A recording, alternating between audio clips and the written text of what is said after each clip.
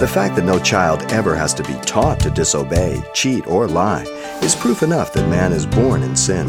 And although God's forgiveness and grace from punishment is just as certain, it still is a choice that we have to make for ourselves. Here's Pastor Xavier Reese with today's Simple Truths. Sin can only be removed by the Son, Jesus Christ, that the wrath of God not abide in me as an individual. The invitation is given very simple and clear in John 3:16. For God so loved the world that he gave his only begotten Son, that whoever believes in him should not perish but have everlasting life. That's an invitation to the whole world, every generation, every race, every nation, every people. No one's excluded. The condemnation is just as simple as clear in John 3:36. He who has the Son has life. He who has not the Son has not life, and the wrath of God abides in him. That is your choice, whether you flee the wrath to come or whether you think you can absorb it and deal with it. It's your personal choice. You can't blame God. That time is while you're living, not after death. Sin will be punished by eternal separation from God, ending up in the lake of fire. Revelation 20, verse 11 through 15. All whoever reject the gospel will be taken from Hades, the grave, and cast into the lake of fire, or Gehenna. Both names are given to it. There will be no second opportunity after death. No second opportunity at the white throne judgment. Any teaching that promises you purgatory or annihilation, that you cease to exist after death, is a religious lie.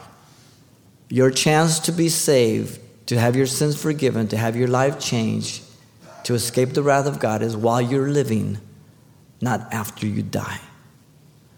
If you die in your sin, you're separated from God. And that's the biblical definition of death. Your separation from God for all eternity.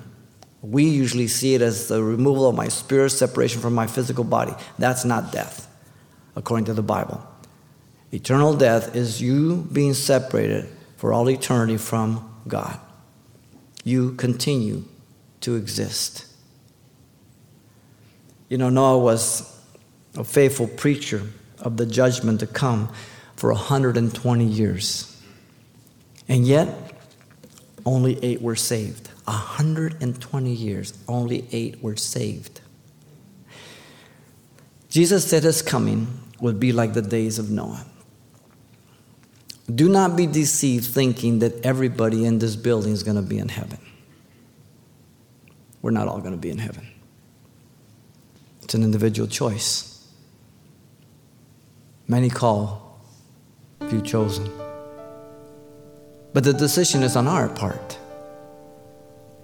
The rejection is on our side, not God's.